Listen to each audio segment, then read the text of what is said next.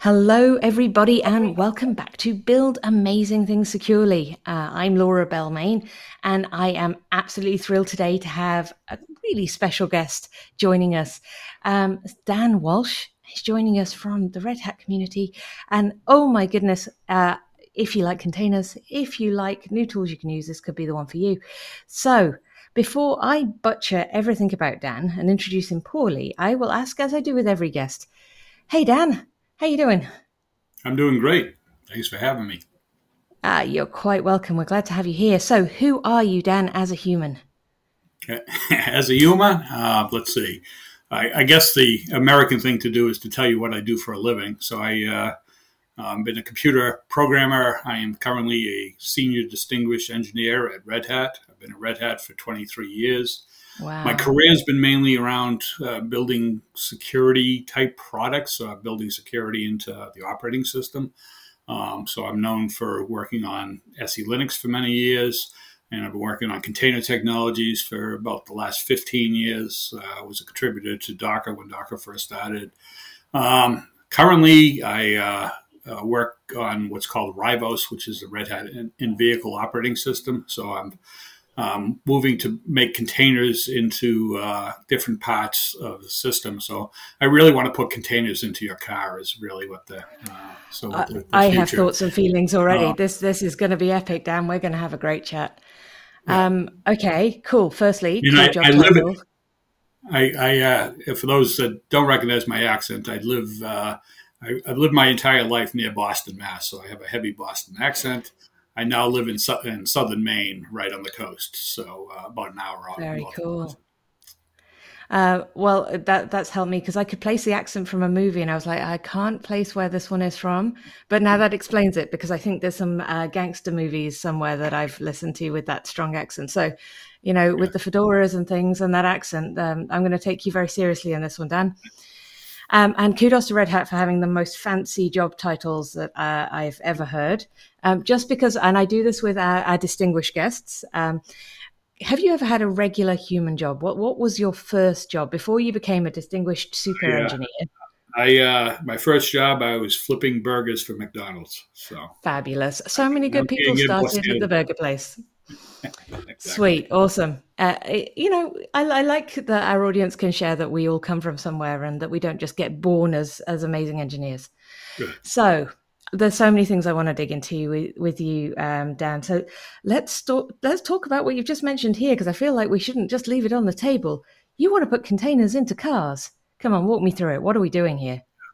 So it's funny because the talk you have named is based on security. In putting applications or computer programs into cars is more about what's called functional safety, which is slightly different than security. Now, obviously, my background has been over security for many, many years. But functional safety is all about keeping people safe. So if you imagine driving, you're running an application, say a self-driving car, you want that car to stop before it hits someone or gets in an accident. And so what we need to do is we need to design the software not only for security but to be functionally safe, to make sure that a runaway application doesn't stop a critical application from stopping the car, for example. So it's I've only been doing it for about 9 months now. So it's interesting in taking my security expertise and container technologies and how we can isolate a container application from the host system, and then concentrating on it from from a functional safety point of view, where we really want to make sure things like C groups and different parts of the container technologies to isolate the environment. What's happening at the automakers right now is they're trying to consolidate more and more applications into vehicles, onto fewer number of computers. So right now, a lot of cars have upwards of 100 different computers just so they can isolate tasks from each other.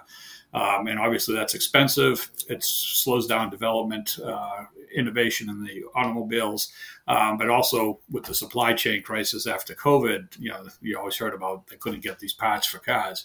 And what they really want to do is start to consolidate into, say, in two, three, four nodes, and then have sensors, for all they basically gathering all the sensors and using them more beefy computers to be able to do more things at once.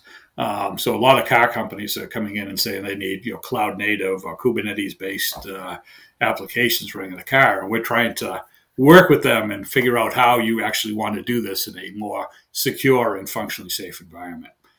So key to that is I'm beyond excited. I'm, this has hit all of my nerd buttons all at the same time. So, firstly, I love that you're only 9 months into this because you're in that wonderful transition period where you are seeing two worlds and how they combine. And I think for what we're talking about today, that's really cool because a lot of us are new to where these spaces collide. I mean, we think about containers, we think about Kubernetes and KubeCon and all of the much, if I'm honest, smaller or more kind of insulated applications of them. I mean, there's amazing things going on in the container space, but I don't think I'd ever even considered that this would be something that would go into cars. But what you're explaining makes perfect sense. If we're trying to make the most of what we have. It's not really just cars. It's all sorts of edge devices. So the wing of Red Hat that I work in now is called RHEL for Edge, so Red Hat Enterprise Linux. We're basically looking at putting Linux onto all sorts of edge devices, and so it could be windmills, it could be large machines, airplanes, all sorts of motorized vehicles, things like that. And then looking how we can coordinate between these edge devices and back up into the cloud with Kubernetes and stuff. But my goal is to convince people to write everything with so that it could run both in the car and in the cloud and in Kubernetes. So one of the key features, I actually worked on Podman for many, many years. And one of the cool things that Podman has the ability to do is actually to run with Kubernetes YAML files. So a lot of people in the past were into Docker Compose language, which is a different YAML file. And a lot of applications have been built that way. But as soon as you want to go to Kubernetes, you have to rewrite your application and rewrite the YAML file so it would work in a Kubernetes YAML. So when we were developing Podman, we support Docker Compose language, but we also support Kubernetes YAML directly. And so we're prescribing for the auto industry and for anybody that's running on the edge is to use Kubernetes YAML to describe your complex applications. And then you could run your tests and CI and in the cloud in a Kubernetes environment like OpenShift. But then when you take it down to the edge device, you can run it with a nice simple tool like Podman and run the application without the overhead that you have to have with Kubernetes environment. So we get the coordination between the two.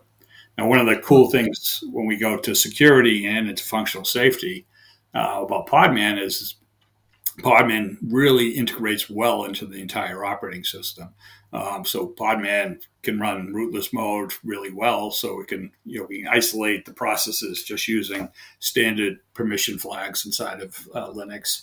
Podman also integrates really well with the thing called the user namespace, which allows you to have sort of privileged mode root access inside of your container, but it's not really root on the host operating system. So we allow you to easily run containers, multiple containers, all with separate UIDs. So they're isolated, sort of using standard security. And that helps us with our functional safety argument saying, this application can't accidentally cause, some kernel feature to be activated that require, by taking advantage of root capabilities because nothing in there is running as root. Then we look at wrapping things with C groups and constraints. And one of the cool things also where Podman is developed has been its integration with systemd. For those that don't know on this call, systemd is the standard init system that most Linux operating systems work with now. And Podman is incredibly integrated into systemd to make running services inside of containers easy. So there's a new tool called Podman Quadlet, which allows us to define applications in sort of systemd syntax, but the containers, but we also can fully configure the C groups controls. So again, going back to how we want to isolate applications from interfering with what's going on in the car. So again, a lot of it is using my expertise over the years on understanding how containers work, and then how to translate these into things that engineers on automobiles would understand. So This is really interesting, Dan. So a very long time ago, many grey hairs ago, let's call it that. I was involved. I used to be a qualified Red Hat systems engineer. So a lot of what I would spend my time, not at the level you are, but was configuring these things. And this was way back before containerization was a well-known thing. And we'd be playing around with SE Linux and jails and all sorts of things. And what I love about this progress is, we talk a lot about, Docker and Kubernetes, but we don't really appreciate the technologies that needed to exist for us to get to the point where we can put a container in a car and not go, oh my goodness, this is going to go horribly, horribly wrong. yes. I think that's a wonderful thing. And, the fact that you've been on this journey going from the SE Linux space all the way through this to the current iteration, the current use case, that's cool. That's really exciting. It's funny because I actually started, to give you a little history of me at Red Hat, I started working on SE Linux back in basically year 2001, just before 9/11. And that's when I started working in SE Linux. But about 5 years in, about 2005 timeframe, we started using this new concept of a thing called namespaces. So we actually introduced a thing called the PAM namespace to allow us to. SE Linux usually works in these top secret environments, and the people that dealt with these type of machines wanted to be able to log into a system at secret and see a home directory that had all the secret data, and then log in at top secret and see all the top secret data, but not see both with the same login, depending on which network device they were coming in. And so we used PAM namespace to set this up, and PAM namespace allowed you to have set up the mount namespace in a way that your home directory is different mount points depending on which way you came in, so that it allows you to see different versions of the mount table. And that was sort of the first real container technology, the first namespace that started to arise. A few years later, I worked on a thing I called the SE Linux Sandbox, which allowed you to run multiple web browsers in your home directory, and one would be tied to the internet and one would be tied to the intranet, and it would have totally different views of your home directory and totally isolated Firefoxes at the time. And I call the SE Linux Sandbox, and of course no one heard of containers, and I was using things like SE Linux and namespaces and C groups to isolate this environment. A couple of years later, this was all back in 2008, 2006 to 2008. I started working on a thing called OpenShift, which was to isolate. The original version of OpenShift was a web service where you would just have millions of users, and any user could get onto a rel box just by giving us an email address. But you can imagine all the hackers that tried to get into those, and so a lot of what I did is to set up the systems to isolate those users from each other, and using container technologies and SE Linux and other tools. And eventually, we were coming out with some tools based off of that, and Docker happened. And so we switched on to, we saw that Docker was going to revolutionize the world. And so we started working on Docker. And I added like SE Linux support and other things to Docker. And eventually we kept on working on containers. Eventually, we didn't like the design of Docker because it was Docker as a client server setup, which involved a root running daemon. And so we wanted to look at the technology, and with standards and stuff, we could start to run containers, the exact same containers that Docker ran, in the same way without having to have a client and a server model with a root running daemon. And that's where Podman and all the other tools started to generate. So my entire career has been working on containerizing software, or at least for the last 20-something years at Red Hat. So I think what I love about this is, we've got people in the audience who, like myself, like you, Dan, we've been around a little while, but we've got equally people in the audience who are just starting out. And I think it's very easy for us to look at a new technology and just not even think about where did this thing come from. right. But I think this is actually a really interesting view into the evolution of something we possibly even take for granted in some places now. and how many different technologies needed to have been played with and to have existed and to have been developed and improved over time to get to the point where we can stick a container in a car. Now, this still terrifies me as a security person, so I need to step back a little bit to the functional safety part. So, I don't have a fancy car, Dan. Yeah. I'm not a Tesla driver. So I'm guessing that it'll be a few years till this kind of thing hits the type of vehicle that, the Yeah, average household we're has. looking at so far to get the operating system that we're building for a car.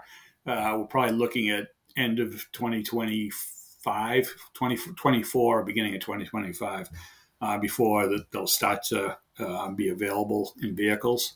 But it's not that far. That really isn't that far off. No. So, it's, Yeah. Younger me would have said that's ages. And older me is like, that's like basically next week. So you're going to be yeah. busy, Dan. Yeah, Um, it's interesting. I mean, it's all the electrification of vehicles, and then self-driving modes, things like that. You can imagine the compute power that's required to move to this type of world. But every single one of the car companies is all racing towards this. Probably led by Tesla is sort of forcing them all to get into this mode, and it's interesting. One of the we were talking about the technologies as they came along that sort of changed the world and got us to containers. There's a technology that's actually it's one of the people on my team, Alex Lassen's talking about it right now at there's a storage conference going on in I think in Canada, and it's called Compose FS. So one of the and this comes from a security and a functional safety point of view, is how do you how do we secure that? How do we know that the data on a system has not been modified from underneath us? Obviously from a security point of view, we're looking at worried about a hacker getting onto a machine. But from a functional safety point of view, you have to worry about acts of God or gamma rays or something that flips a bit in the system. But if you're running a piece of software that somehow was corrupted on the system in a functionally safe environment, you want the car to realize it and pull over into the breakdown lane and stop self-driving car at that point. And so when there's been technology in the Linux kernel to handle this, like FM Verity and different ways of using checksums to make sure the files haven't been manipulated. But on read-write systems, those have always been difficult, and getting them into container technology. And so this new technology called Compose FS is being worked on right now to instrument the file systems in such a way that we can take advantage of, even on up towards read-write mode, or at least towards containers, and really spread the ability to verify files on a file system haven't been, but via checksum, store the checksum and then read the file and compare the checksum to the file and make sure that nothing's, the individual blocks have not been modified on the system. So a lot of this technology that going forward is going to allow us to get to functional safety and to better security is being developed right now. So, and hopefully will be in place so 2 years exciting. from these vehicles. Yeah, I mean, no pressure, team. I feel like as a community, we should be sending, like energy drinks or something to make sure that you've all got what you need to get through this. Yeah. But like, just picking out what you're talking about here. I mean, I've done all sorts of software. Many of us in the audience have. I've been lucky enough to do real time software in kind of high risk environments at CERN, but I've also done e-commerce sites in PHP. And if you're from the, e-commerce or banking or something, the idea that you need to consider in your threat model, if you will, not just a person did a bad thing or wants to get to this objective, but also the sun can change what is written on my media is mind blowing. So how do you approach this, Dan? So, you've done security for a long time. You're now in functional safety. What has changed about how you have to think about threat and risk And I think when you're building? it's just, I mean, I guess just the big threat there is just realize that something happened. And then we need to trigger events in the system in such a way that the car monitor or the automotive monitoring system is able to fire off and realize that, hey, something's very wrong in this vehicle, and get it into what's called safety mode, which usually means pulling it over into the breakdown lane and or at least alert if you're driving along in self-driver mode to alert the driver that something's gone wrong in the computer system. You need to take, the human being needs to take over at this point and start driving the vehicle. Or in catastrophic cases, you want the car to slow down, be automatically pulled into a breakdown lane, and call your tow truck to take me to a dealership to get the operating system reflashed. And that's literally what we have to worry about in this type of system. But Yeah. it's interesting. These are things that we all have to think about. But we also, and other things I deal with are what I call freedom from interference. So in your vehicle, you're going to have not only safety type applications running, but you're going to have in the car world, they're called quality management. So it's quality software, but it's not functionally safe, security concerned. So think of your infotainment system, the backseat TVs running Netflix, or any of the apps that are sort of secondary. And what we need to do with container technology is allow those to run on the same operating system as the functionally safe code, say the self-driving car or the thing that's going to activate the brakes.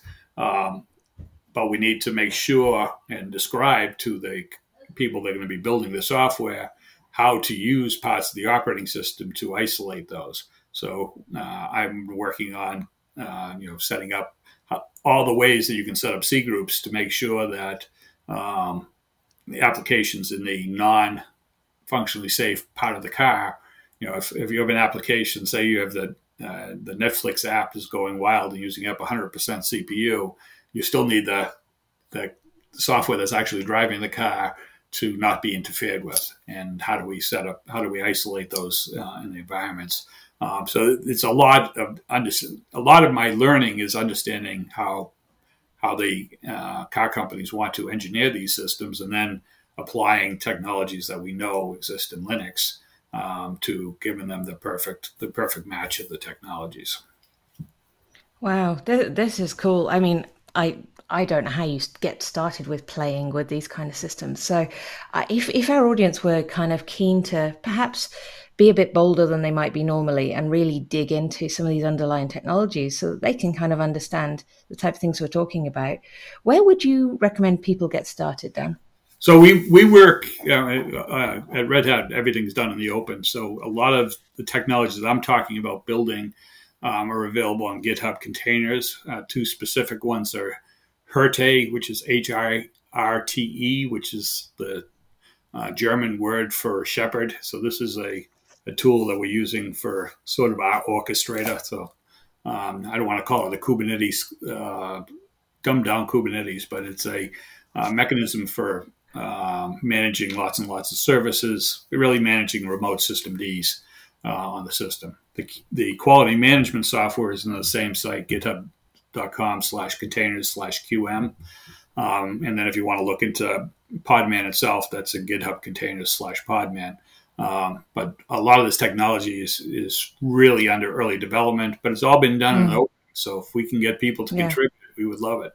Or to look at this technology as being more than just for automobiles, but again, to look at it as we want to get functional safety. We want to get Linux to be the primary functional safe operating system. Right now, Linux sort of owns the data center and the internet, but what people are running in functionally safe systems like cars is very primitive. It's a primitive Linux. It's Yocto Linux. It's all hand built.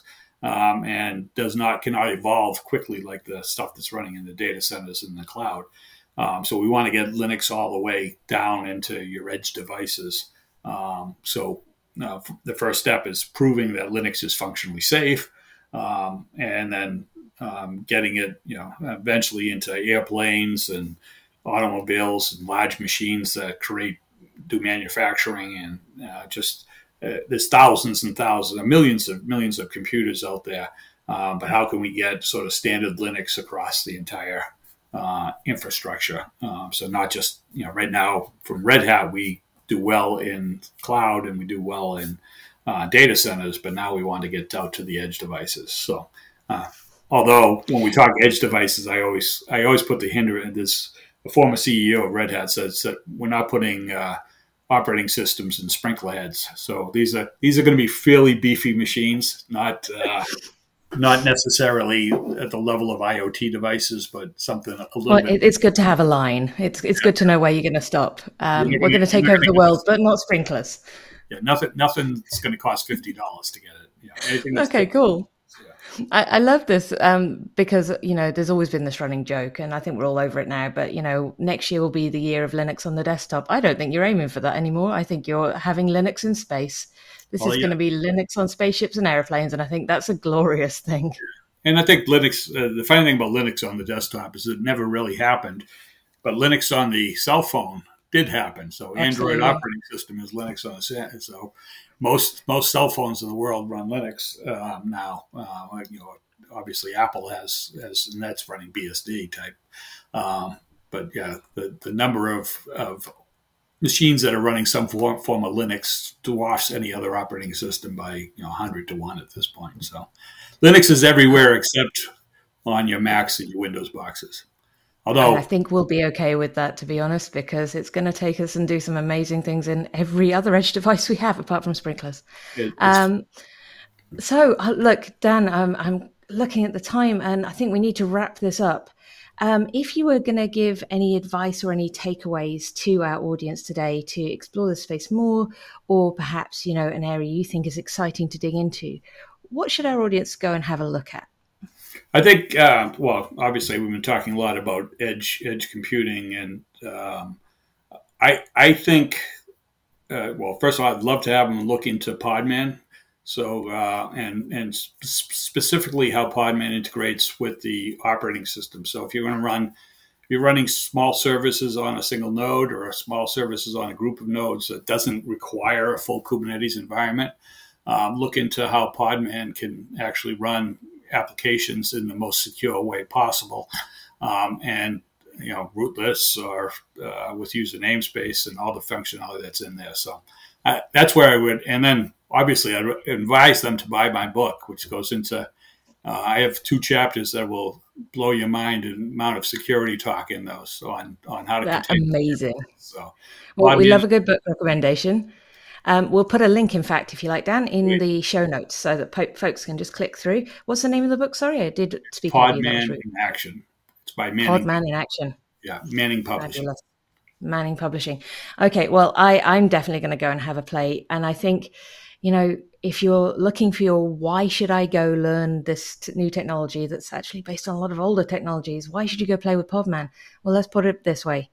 This is the type of technology that is going to be changing the way that we put software into cars and into planes and into other edge devices. So if you're looking at where does this fit with our amazing technology future, well, this is the gateway technology to doing that. And I think that's really cool.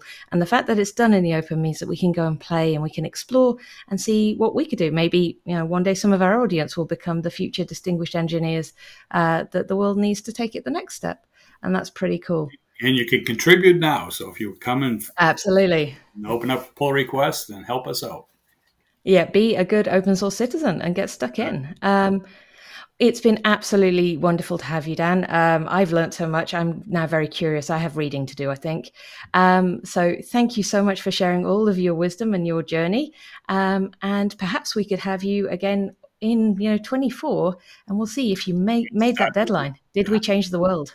exactly. All right, great. Nice meeting you. Thank you so much.